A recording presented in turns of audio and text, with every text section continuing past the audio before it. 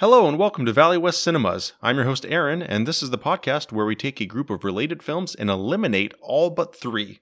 I have my list and my red pen ready because today we are discussing Star Trek.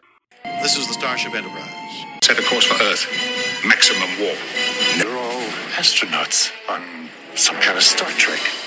So today's films are Star Trek: The Motion Picture, Star Trek II: The Wrath of Khan, Star Trek III: The Search for Spock, Star Trek IV: The Voyage Home, Star Trek V: The Final Frontier, Star Trek VI: The Undiscovered Country, Star Trek Generations, Star Trek First Contact, Star Trek Insurrection, Star Trek Nemesis, the 2009 Star Trek Into Darkness, Star Trek Beyond, and Galaxy Quest. If you're wondering why Galaxy Quest is included, it's because it basically is a Star Trek film, but with comedy. It's clearly spoofing that whole series and the personalities involved, and I feel like it's fair to include on this list. As far as my personal experience with Star Trek, I have to admit I'm a Star Trek fan. I always have been.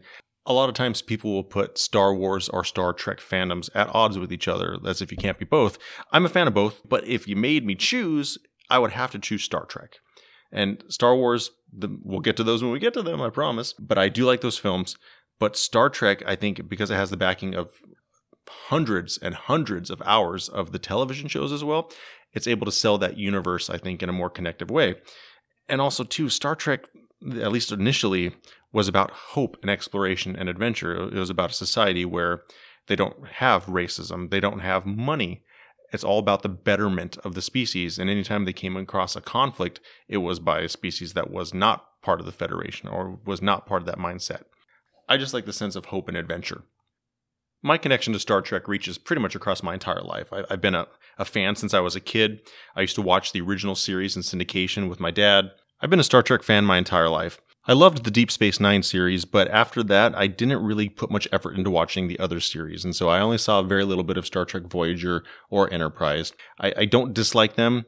Those series were just never really part of my life. They didn't really enter the pop culture of my mind, and I've never gone back.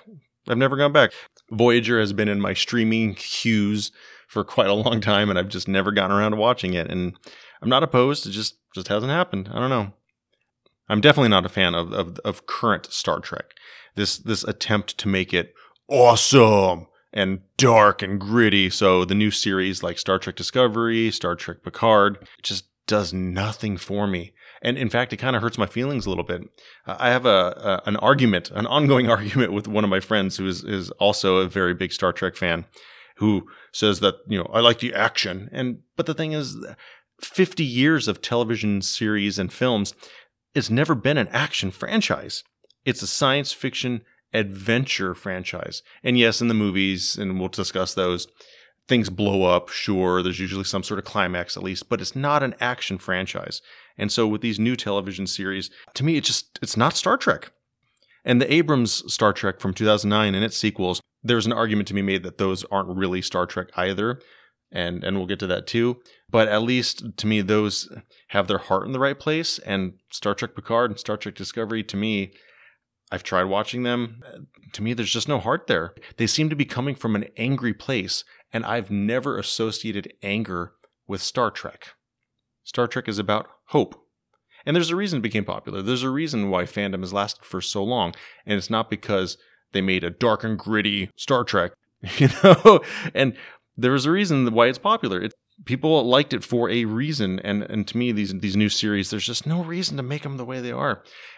And I get that they're maybe trying to expand the audience, but by doing it this way, they are losing their audience.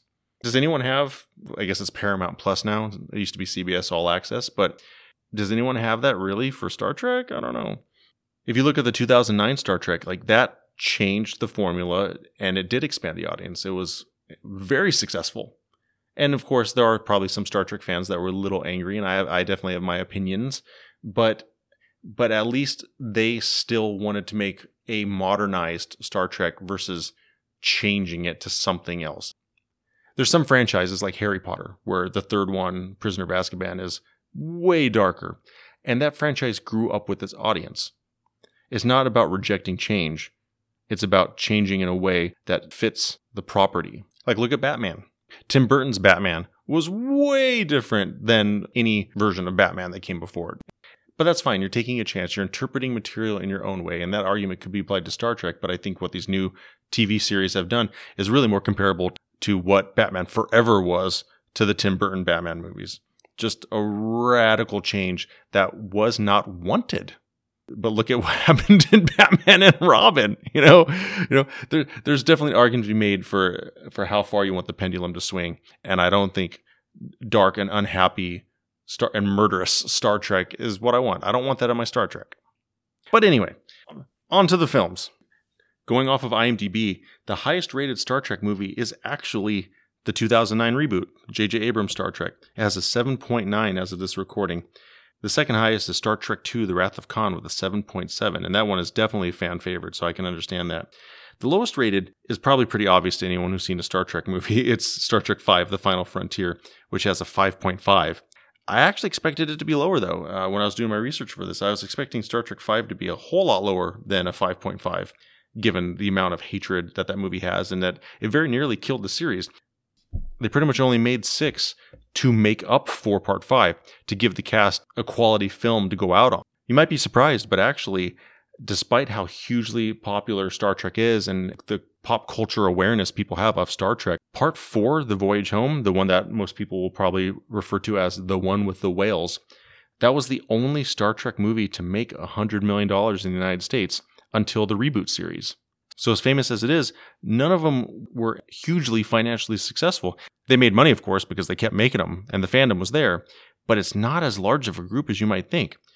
These movies did well enough, but that's about it. They weren't massively successful. 4 is sort of the odd one out. The next closest was First Contact.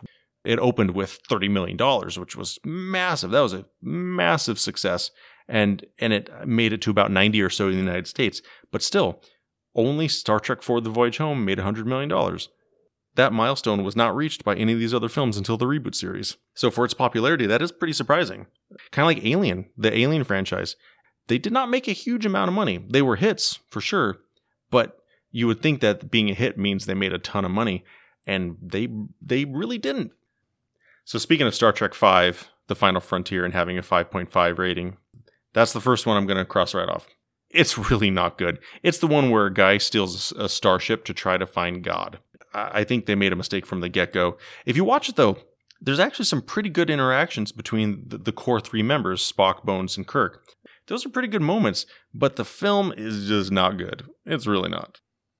I hate to say it, but the next one I'm going to have to eliminate is Star Trek The Motion Picture. A lot of people will call that one Star Trek The Motionless Picture, because it's pretty slow. Like, it's long. It's very long. There are long, drawn-out, almost dialogue-free sequences. I feel like they were trying to ape 2001: A Space Odyssey. In fact, I'm pretty sure they were trying to follow that success.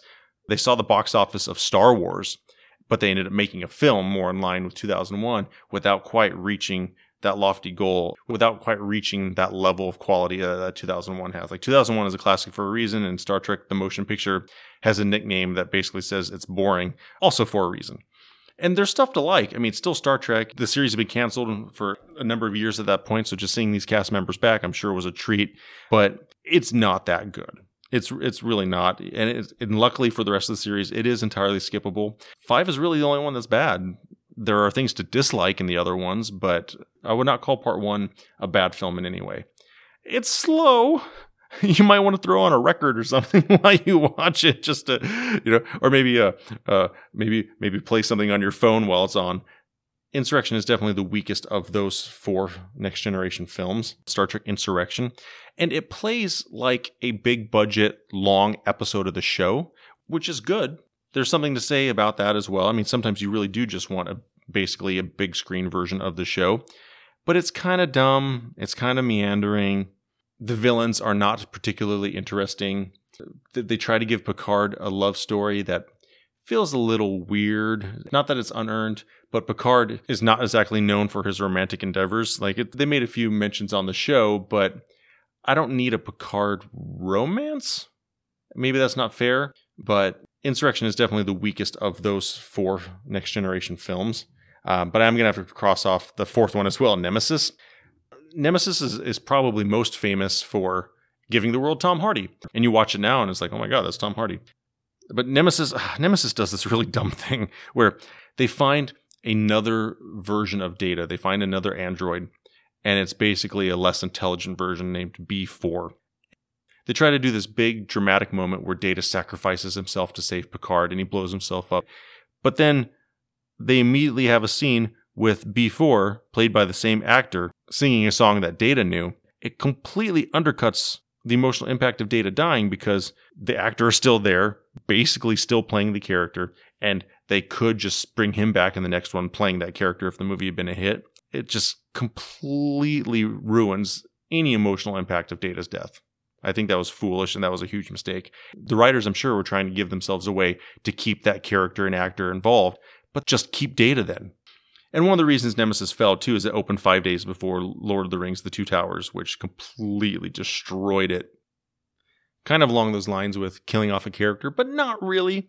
Star Trek 3, The Search for Spock. What I do like about Part 3 is it has a very focused plot. It's right there in the title. But spending a whole movie just to undo the ending of Part 2, that was only done because the expectation was that this actor didn't want to come back. I don't really need that. But 3 is okay. I would like to talk about the J.J. Abrams series. So J.J. Abrams directed Star Trek 2009. They definitely tried to modernize Star Trek. As a classic Trek fan, I'm actually okay with what they did. It's another timeline. Something happened early on that completely changed the course of these characters' lives, and so they're not the same versions of these characters that we know. And that change actually lives within the story of the film. And so I was actually quite okay with it. In fact, I will say that I love the 2009 Star Trek quite a lot. I think it's remarkably rewatchable. And there's always going to be that these are not our characters. This is not really Kirk. This is not the Kirk we know. And so, like, okay, well, why make it at all if it's not going to be these characters? If you're going to, like, why make it Kirk, but not really? Like, why make it Spock, but not really? I don't really have that complaint with this one because it makes sense. They at least give you a reason versus just making Star Trek Discovery where they apparently have no lights on the bridge. That being said, J.J. Abrams made a huge mistake with Star Trek Into Darkness. Star Trek Into Darkness, for some reason, it has a 7.7 on IMDb. And maybe I'm the odd one out on this, but man, that movie is a huge letdown. And then they tried to do this whole thing where they were lying to the public, like, no, Benedict Cumberbatch, he's not playing Khan. And of course he is. They have this big dramatic reveal in the movie where he says that his name is Khan. And in theaters, it's just like, yeah, that's, we already knew that. You just sort of shrug. This is not the reveal that you think it is. And it just made the whole thing feel a little sour. I think it was a mistake trying to hide that, trying to trick people. But also, too, if you're trying to make it its own thing, why basically remake Star Trek 2? Why do Khan again? Why make your Part 2 so connected to the original Part 2? Because it's immediately going to cause us to make those connections in our mind. So I'm crossing off Star Trek Into Darkness. I'm also going to cross off Star Trek Beyond because there's a scene in it where the Enterprise the ship surfs on a bunch of robots in space set to the Beastie Boys. And I'm sorry, but no. So let's go ahead and talk about Galaxy Quest because it's awesome. Galaxy Quest is amazing. And it's funnier if you know some of the backstory of what went on behind the scenes of Star Trek with William Shatner rewriting other people's lines, trying to take over, make it about him.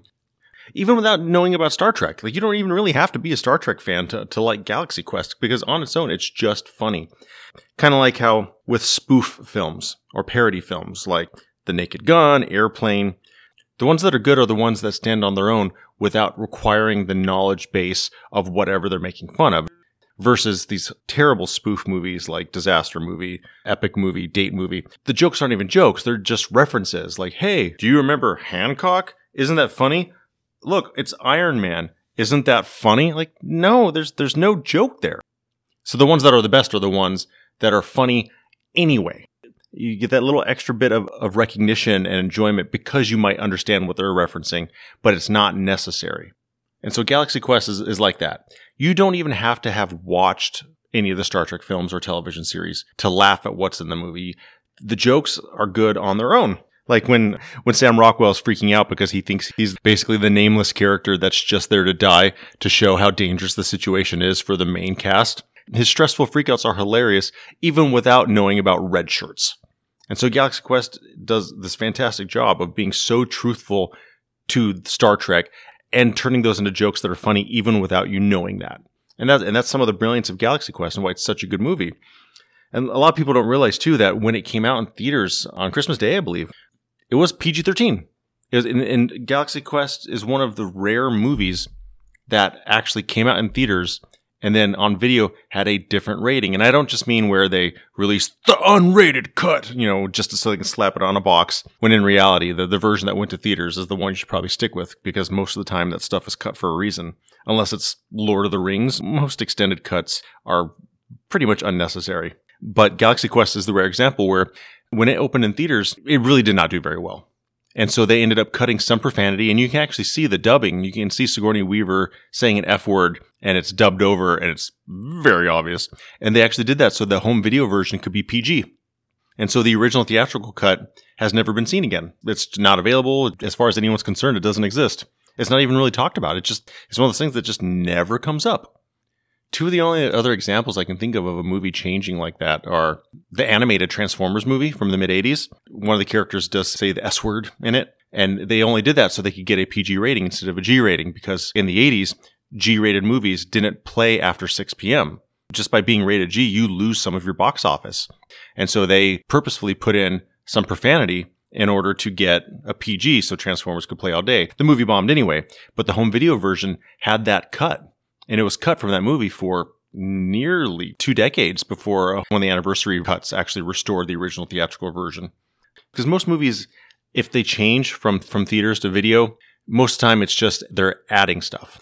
I don't think those are really worth it most of the time. The 40-year-old virgin was already about 2 hours long. And as much as I like a lot of the Judd Apatow films, all of them are too long. The ones he writes, the ones he produces, the ones he directs, they're always too long. Like Bridesmaids, great film, does not need to be 2 hours. Knocked Up, hilarious, does not need to be 2 hours. The dude needs to learn how to cut his films. But then on video, the 40-year-old version is the unrated extended cut, and it adds like 15 minutes in. That movie does not need to be 2 hours and 15 minutes. That's crazy. Most of the time, the theatrical cut is the better version. And there are a few other examples as well of horror films in particular where, because of the prudish Motion Picture Association of America, they're the ones who rate movies, who give it the PG-13, PG-R, etc. They say they're not censorship, but they basically are. And so, especially in the 80s, but even all the way up through today, movies have to be edited for content because there's too many F words and there's too much gore. But either way, there are a lot of movies that fall victim to that, to where they have to cut some amazing creature and gore effects and profanity or sexual content because, again, this being America, we love our violence, but we hate sexuality. You can shoot as many people you want in a movie, but God forbid if you say a couple F words. But a lot of horror movies, especially modern ones, are able to have that footage restored for the home video versions. So that's a slight plus. So sometimes when you see that unrated, it actually does make a difference. Like Scream. The unrated version of Scream is 26 seconds longer, and it really is just gore shots. But not to spend too much time talking about unrated movies and marketing. But a lot of times I prefer the theatrical cut. If you go see a movie in theaters and fall in love with it, the theatrical version is the version that you fell in love with. We'll touch on it in another episode, but the Star Wars special editions. Stop fiddling with the movie we love. And if you do fiddle with the movie we love, at least make the original available. But either way, Galaxy Quest. back to the topic. Galaxy Quest is fantastic, and I'm going to tell you right now, Galaxy Quest is absolutely going to be one of my 3 films. But that does mean that that's one less Star Trek movie that gets to survive these cuts. And I think the next one that we're going to have to talk about is Star Trek Generations. So when The Next Generation ended, it was exciting knowing that just that November, we're going to get a big screen movie, and the Kirk was going to be in it. It was exciting. It was super exciting. And my sister actually took me to see a sneak preview of it. And back then, sneak previews, they don't really exist today. Like people, I don't even know if people even really use the term sneak preview. And so for those who aren't aware, now, if a movie comes out on a Friday, it actually really opens at like 6 p.m. on Thursday. Before this, we had midnight premieres. So if a movie opened on the 1st, it could start playing actually at 12:01 a.m. on the 1st. So theaters could start showtimes as early as they wanted. And so we had midnight screenings for many number of years before movies started coming out on Thursdays, basically. Before the midnight screenings, though, sneak previews were actually incredibly common, especially in the 90s. I saw a ton of movies through this fashion. If a movie came out on a Friday, the Saturday before, so a full 6 days earlier, there would be one showtime, often a double feature as well. So you usually got a free movie with it. And so if you went to go see a sneak preview of Nell with Jodie Foster, you get to stay in that auditorium and then watch Dolores Claiborne afterwards. And so this was actually pretty common. I saw sneak previews of Ed Wood, The Good Son, Dutch, The Mask, and one of those I saw was Star Trek Generations. So my sister took me to see this, and it was an event. Yeah, it was a crowd of just fans. It was a fantastic experience. Star Trek Generations is actually a great example of the impact of test screenings. A lot of studios will test their films 6 months to even a year before a movie opens and use that feedback to shape the film. So they'll show an unfinished version to an audience and they'll learn like, oh, we like this character, we like this joke, and so on. Because of test screenings, they actually went back and completely reshot all of the ending that involved Kirk and Picard on the planet fighting the bad guy, where Kirk ultimately dies. They reshot all of that based on test screenings. And I've actually seen a few test screenings. It's a whole lot of fun seeing an unfinished film. I've met a lot of the directors that way because usually the directors and the studio executives will be at these screenings. I've actually talked to and interacted with Ivan Reitman, the director of Ghostbusters and Kindergarten Cop, Wolfgang Peterson, who did The Perfect Storm and Troy. I saw Tony Scott, the director of Top Gun. I met the director of Ghost in the Shell and Snow White and the Huntsman. So test screenings can be a lot of fun. From what I've seen, the ending is improved, but it's still not that good. Generations has its flaws. So that leaves First Contact as the only remaining Next Generation cast film. And it's a good one. It is. The Enterprise versus the Borg. It's very good. I'm not ready to cross it off. I think it's eligible. I think it could be one of the three to survive elimination. So I'm going to hang on to that one. But looking at the remaining films of the original crew, Wrath of Khan, The Voyage Home, and The Undiscovered Country, eliminating even just one of those, much less two of those, that's a bit of a stretch. Would I pick any one of those over the other? I don't really know. Star Trek VI, The Undiscovered Country, that was the first Star Trek film that I remember seeing in theaters. I know for sure I didn't see Part 5. Part 4 was such a huge hit. I may have been taken to that as a child. I don't know. But I do remember seeing Part 6. I do remember seeing it and being very excited for it and loving it. And still to this day, I still really, really, really love Star Trek VI, The Undiscovered Country. But in a discussion like this, where you have to weigh favorite versus best versus most important, your favorite film may not be the best, and the best film may not be the most important one. Like Snow White, which we will get to when we talk about Disney films. Snow White and the Seven Dwarfs is absolutely the most important Disney film, being the first. It is definitely the most important. But just that definition of being the most important doesn't make it the best, and it doesn't make it anyone's favorite. It still might be, it could be all of those things.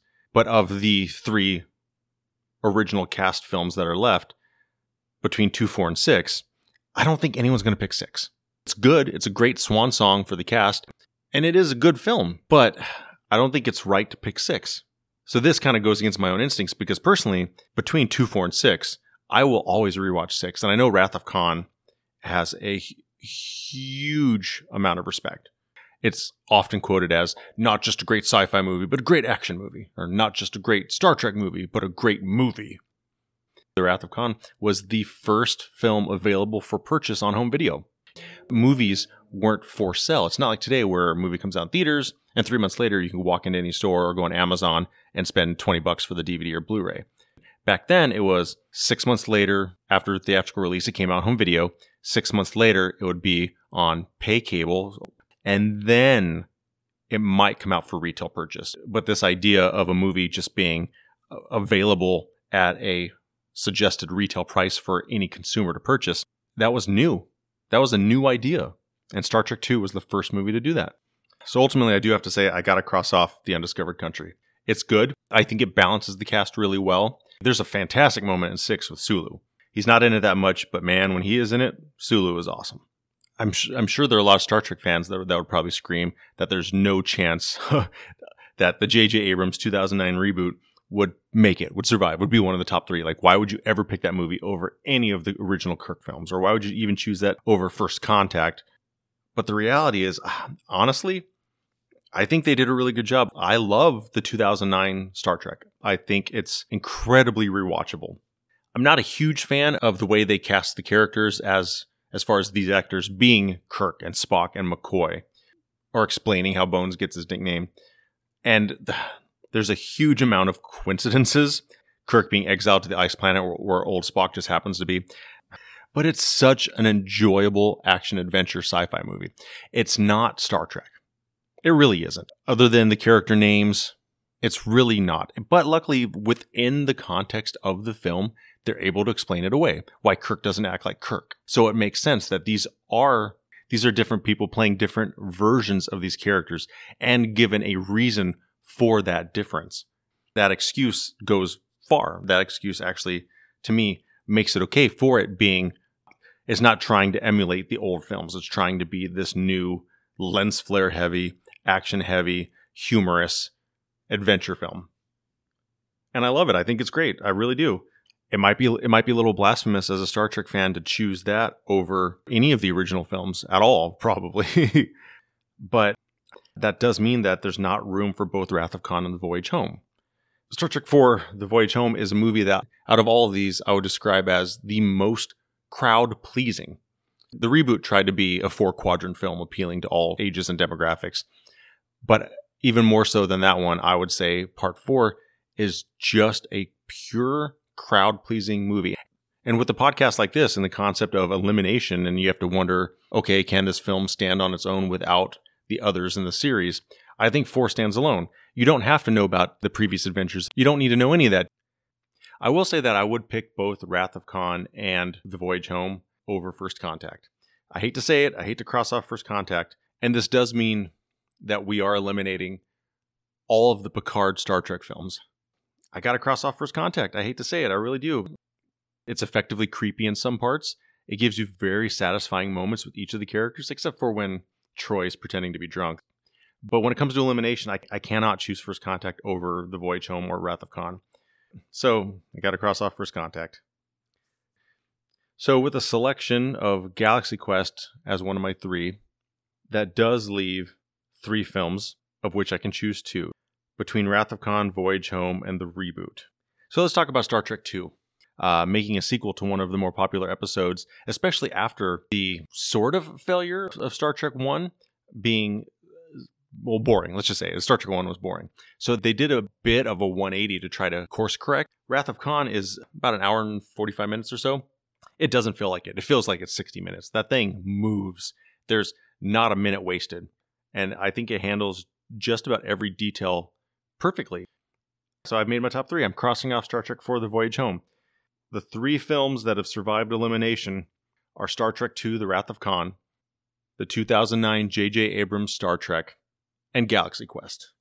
I'm perfectly fine. I'm perfectly happy with both Wrath of Khan and Galaxy Quest. I do feel a twinge of guilt for choosing the reboot over Undiscovered Country or The Voyage Home. I'm kind of waffling, to be honest, because if I did eliminate the reboot, I would probably pick Undiscovered Country just because I like that one so much more. And The Voyage Home, again, crowd pleaser to the max. It's such an enjoyable film for just about anybody. Just about anybody could watch The Voyage Home, even though it's the 4th film in a franchise. It doesn't matter if they've watched the series or the other movies. Just about anyone could probably watch 4 and enjoy it.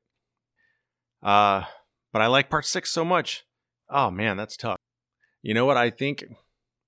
Yeah, I got to change my mind. Man, you know, when we get to the American Film Institute's list of 100 best movies ever made, this is going to get a lot tougher. But for this, yeah, I got to go back. You know what? Goodbye, J.J. Abrams. I'm sorry. I'm gonna save Star Trek VI: The Undiscovered Country. 4 is good. It is. But I love the pure Star Trek-ness of Part 6. I love the use of the cast in that movie. It's a great swan song. I think you could watch 2 and then 6 without really needing the other films as far as storyline or character development. And of course, knowing those details and having that connection to those characters is always better. But I think you could watch either one of those without the existence of the other films. And Galaxy Quest is just great comedy. And so, the 3 films playing this week at Valley West Cinemas are Star Trek II, The Wrath of Khan, Star Trek VI, The Undiscovered Country, and Galaxy Quest. All right, that wraps it up for today. Let us know what you would have picked on Twitter at VWestCinemas. If you'd like to support the show, please visit patreon.com/ValleyWestCinemas. And of course, we would very much appreciate if you would rate and review wherever you're listening to this podcast. Those ratings are so incredibly helpful to the show. I'm your host, Aaron, and I'll see you at the movies.